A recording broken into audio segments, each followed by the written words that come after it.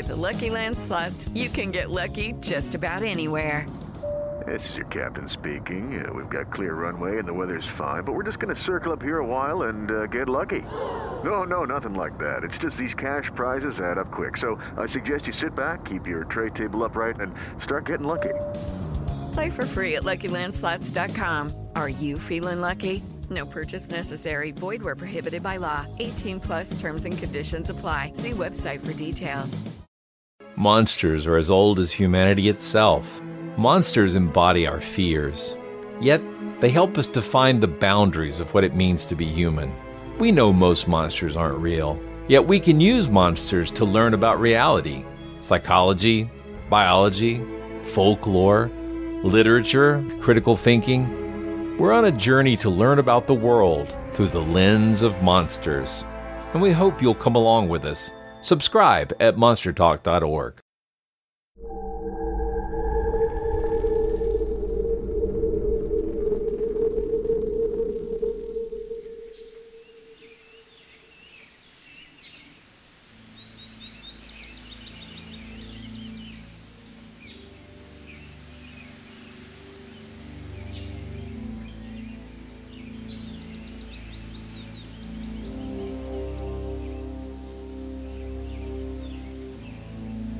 When European explorers first arrived in North America, the Cherokee people inhabited a large part of the Southeast, including land that is now part of Georgia, Tennessee, Alabama, and the Carolinas.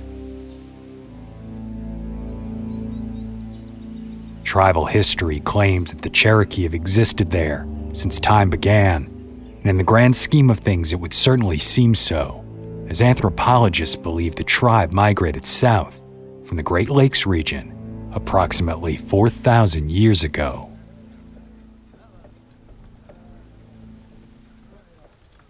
As early as 1725, the Cherokee were recognized as a sovereign nation by the British, and their land was protected from encroachment by the Proclamation of 1763. But following the Revolution, the fledgling United States was hungry for Western expansion, and tribes like the Cherokee were targeted for their vast holdings. Early presidents like Thomas Jefferson and John Adams recognized some native rights, but still believed that they should exchange their ancestral home for areas west of the Mississippi that the U.S. had recently acquired in the Louisiana Purchase. Unfortunately, this concept of a peaceful transaction proved nothing more than wishful thinking, and by 1814, Major General Andrew Jackson led approximately 7,000 men into battle with a faction of the Creek Nation, resulting in a coercive treaty that forced the Creeks to cede 22 million acres of land to the United States. This, of course, put pressure on the other of the 5 remaining Indian nations, which included the Cherokee, Chickasaw, Choctaw, and Seminoles, forcing them to acknowledge that they had no chance of protecting themselves from the United States military, and their only hope to resist must be nonviolent. So the Cherokee adopted parts of the American culture, engaging in Western education, converting to Christianity, and some even went so far as to build plantations on the backs of enslaved Africans. But none of this stopped what seemed inevitable. By 1835, the Cherokee had lost all but a small area of their land through a number of one-sided treaties. So a small group of Cherokee leaders gave in to the United States and signed the Treaty of New Echota, ceding all that was left of their ancestral home. Principal Chief John Ross urged the Cherokee people to stay and attempted to use the American legal system to void the treaty that he himself did not sign. But the damage had already been done, and the Cherokee were given 2 years to migrate voluntarily. But 16,000 Cherokee still refused to do so. So in 1838, the United States military arrived with 7,000 men to round up the Cherokee people and force them to undertake a brutal 7-month journey known as the Trail of Tears, a now infamous stain on American history, in which 4,000 Cherokee people died from the treacherous journey.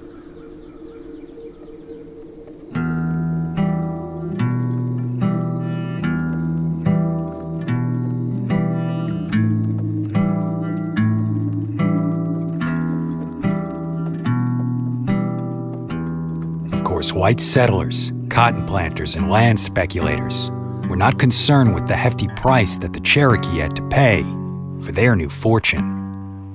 However, the vicious legacy of what had been done has certainly lived on in some of the stories that continue to be told. Stories that acknowledge that this land would never truly be theirs. One such tale can be found in Adairsville, Georgia, just south of New Echota, the one-time capital of the Cherokee Nation.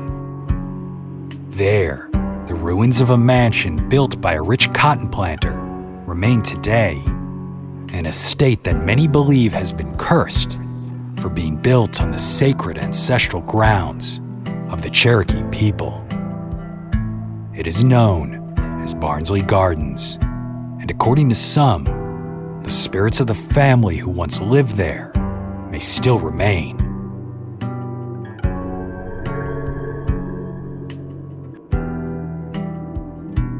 My name is Brandon Schexnayder, and you are listening to Southern Gothic.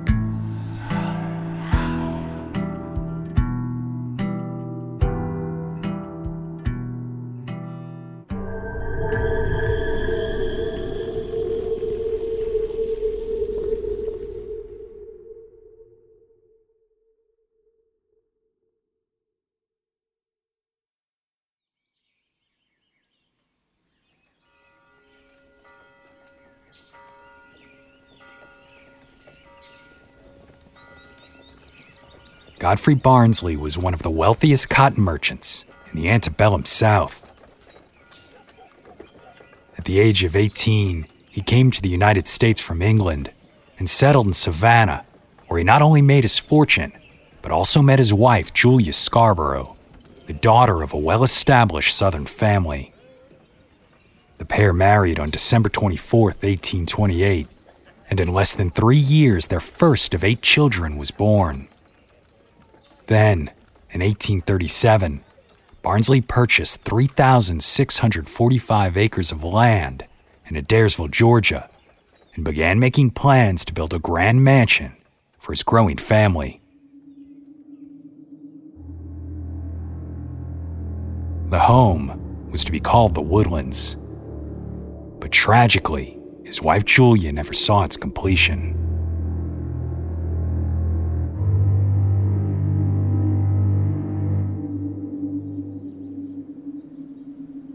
Legend says that sometime after purchasing the property, Barnsley discovered that an old Cherokee man was still living on it. Some say he was a tribal elder, others that he was a chieftain, but either way he had refused to leave with his fellow tribesmen and somehow evaded detection from the military.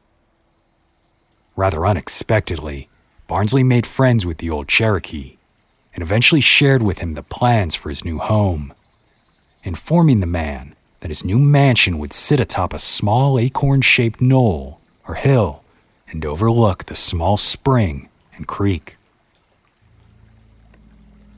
Upon hearing this, the Cherokee's demeanor changed rather quickly. This unique spot was sacred to his people. He warned Godfrey Barnsley not to proceed and told him that if he desecrated this hallowed ground, he would most certainly face the wrath of the Cherokee's ancestors. But Barnsley did not listen, so the man placed a curse upon his family and was never seen again.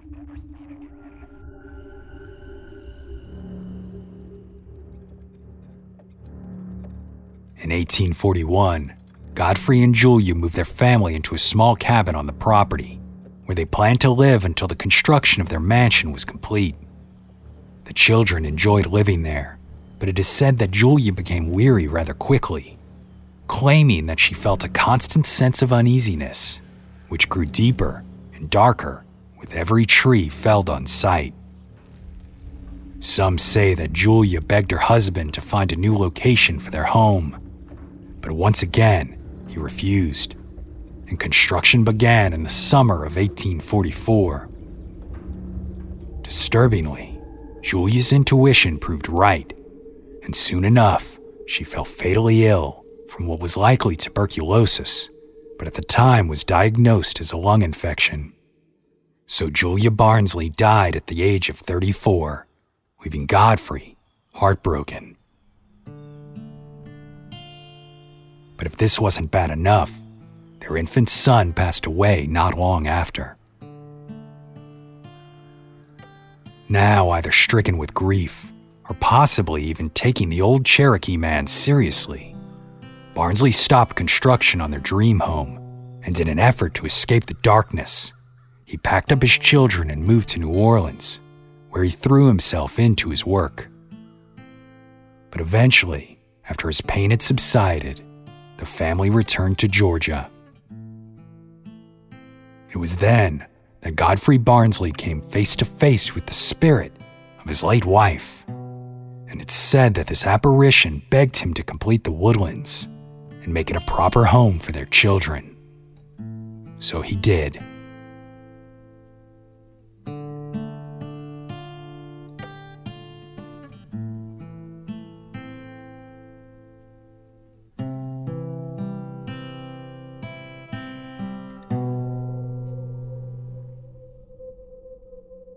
Progress was slow. Since Godfrey now saw the estate as a memorial to Julia, he became extremely particular in perfecting each and every detail, and spared no expense commissioning items from Europe. The 14-room mansion was created in the style of an Italian villa and believed to have been influenced by the designs of Andrew Jackson Downing, the founder of American landscape architecture. And of course, every feature was considered cutting edge, and it even included what was considered modern plumbing, with hot and cold running water and flushing toilets. It's unknown exactly when it was completed, but by 1848, the Barnsley family were able to move in. Unfortunately, the tragedies that they would experience were far from over. In 1857, Barnsley's daughter Adelaide married John K. Reed of New Orleans. A year later, the pair arrived at the Woodlands to await their first child, but Adelaide did not survive childbirth and died in the home.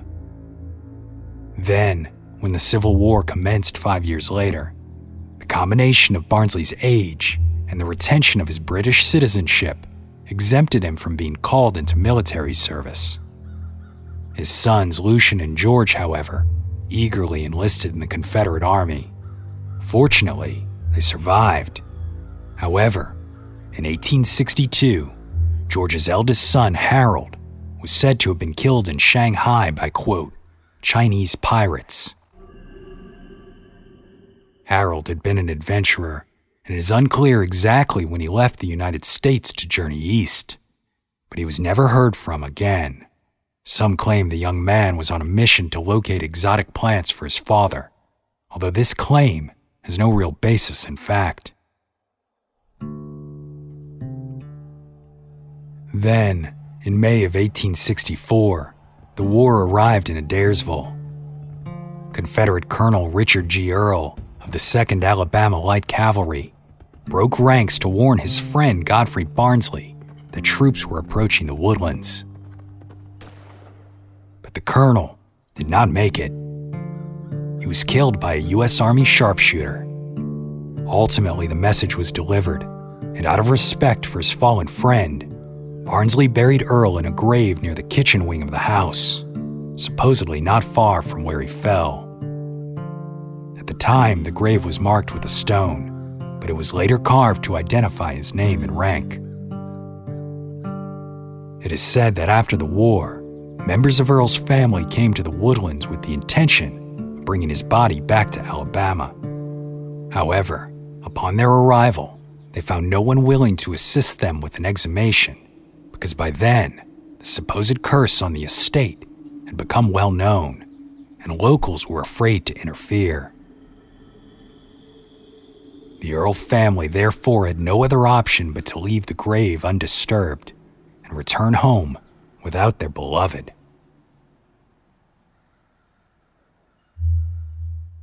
After the death of Colonel Earle in the Battle of Adairsville, the Woodlands was treated just like many other Southern mansions and was ransacked by federal troops. Finding no gold or great treasures, the soldiers destroyed as much as they could, slashing paintings from frames, breaking statuaries, smashing the crystal and china, and of course, helping themselves to Barnsley's fine wines and brandies. By the end of the war, Barnsley had lost everything. His fortune and business was built on enslaved labor. His home had been vandalized, and his once beautiful gardens were now trampled. In addition, his two sons who had fought for the Confederacy now refused to make the oath of allegiance to the United States. So rather than returning, they set sail for South America and eventually settled in Brazil, where they began their own families. In an effort to regain even the smallest amount of his fortune, Godfrey Barnsley moved to New Orleans.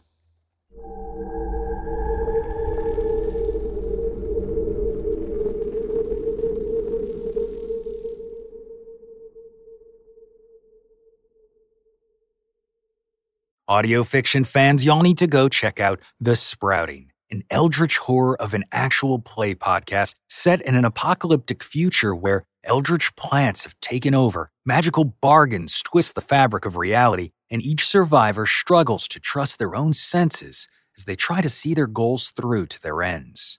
This podcast features an international cast, original scoring, and immersive sound design. In fact, y'all, here's a quick preview of The Sprouting, available now anywhere you get your podcasts. With your long-forgotten name, we call upon you. We call upon you.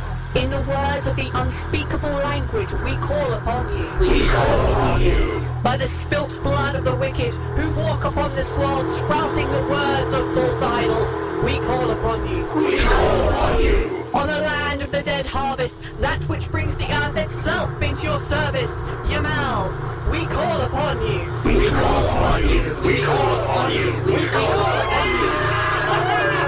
Yamal calls upon you. The Sprouting, a Call of Cthulhu actual play podcast by Blighthouse Studio. Find us on your podcatcher of choice.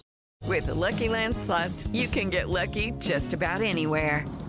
This is your captain speaking. We've got clear runway and the weather's fine, but we're just going to circle up here a while and get lucky. No, nothing like that. It's just these cash prizes add up quick. So I suggest you sit back, keep your tray table upright, and start getting lucky. Play for free at LuckyLandSlots.com. Are you feeling lucky? No purchase necessary. Void where prohibited by law. 18 plus terms and conditions apply. See website for details.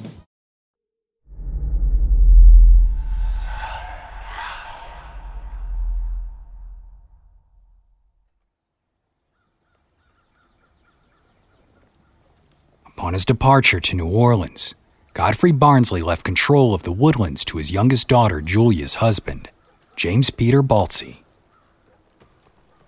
Baltsey had hoped to support the estate, and possibly even his father-in-law, by selling timber from the property. But in 1868, he was struck and killed by a falling tree. Now widowed, Julia and her daughter Adelaide joined her father in New Orleans. There, she met a German ship captain named Charles Henry von Schwartz, fell in love, and married once again.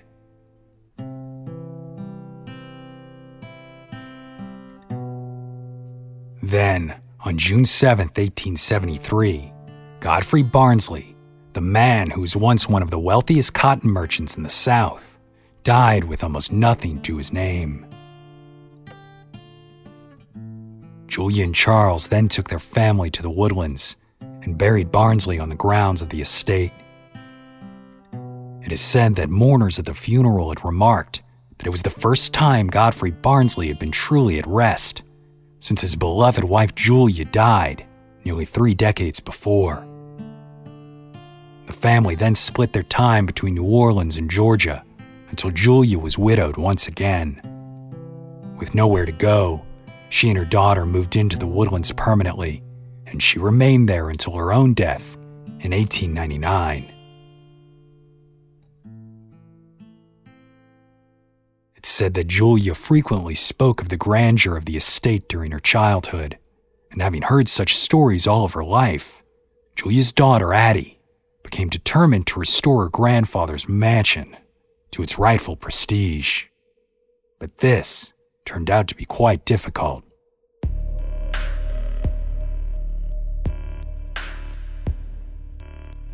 When Addie married, her young family chose to stay in the mansion, and eventually they welcomed 2 sons. But like many who had lived and loved at the Woodlands, she too experienced heartbreak as her husband died on the estate while the children were still young. Eerily, these young men would also seemingly be touched by the curse. In 1935, Addie's now adult sons, Preston and Harry, got into an incredibly heated argument, so Preston pulled a gun on his brother and shot him. Harry died in his mother's arms soon after, in the main room of the estate's kitchen wing. As for Preston, he admitted to the murder and was sent to prison. Adelaide remained alone in the home for another 7 years, until her death in 1942, and it was said that through all of the tragedies and setbacks she experienced, including a tornado in 1906, she not once relinquished the dream of restoring the home that her grandfather had built. But ultimately, the home had gradually fallen further and further into ruin during her time there. Following Adelaide's death, the crumbling estate was sold at auction, and the land was used for farming while the mansion continued to decay, empty and forgotten. It is said that Addie was the first to experience paranormal activity on the property, and that she purportedly became aware of the curse by hearing stories from both the neighbors and the men her grandfather had once enslaved there. Some of these stories claim that the apparitions of her grandparents were often seen walking through the garden. Others that Colonel Earl still roamed the estate, homesick for Alabama. But Addie never spotted Godfrey, only the grandmother whom she'd never met, although she did claim to hear the disembodied sounds of the old man shuffling around in the library, pouring himself a drink as he did in life. It was also said that she sometimes heard the laughter of children at play in the abandoned wing of the home, and was even awakened from time to time by the sounds of hammers and workmen. Some claim that a Cherokee chief was once asked to visit the property in an effort to cleanse the land and prevent future tragedies.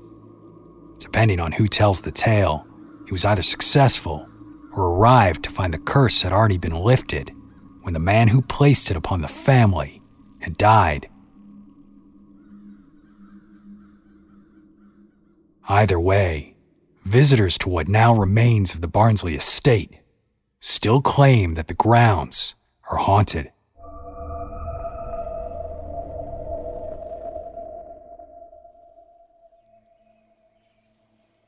After several decades of decay, Barnsley Gardens was given new life in 1988 when a Bavarian prince purchased it and began a major project to stabilize the ruins and restore the gardens. It was discovered that the original boxwood hedges planted in the early 1840s, had survived, and over the following years they were carefully cut back to reveal the original interweaving paths and flower bed of the oval parterre garden. As a result, Barnsley Gardens is now one of the few surviving antebellum gardens in the southern United States.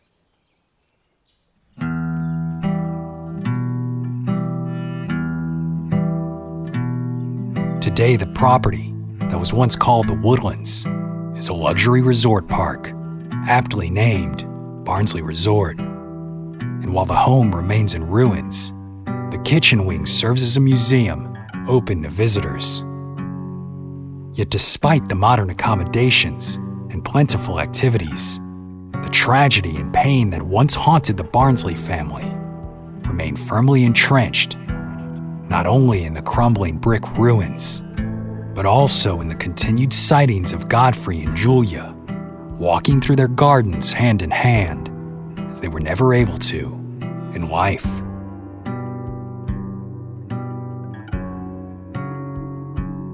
My name is Brandon Schexnayder, and you've been listening to Southern Gothic.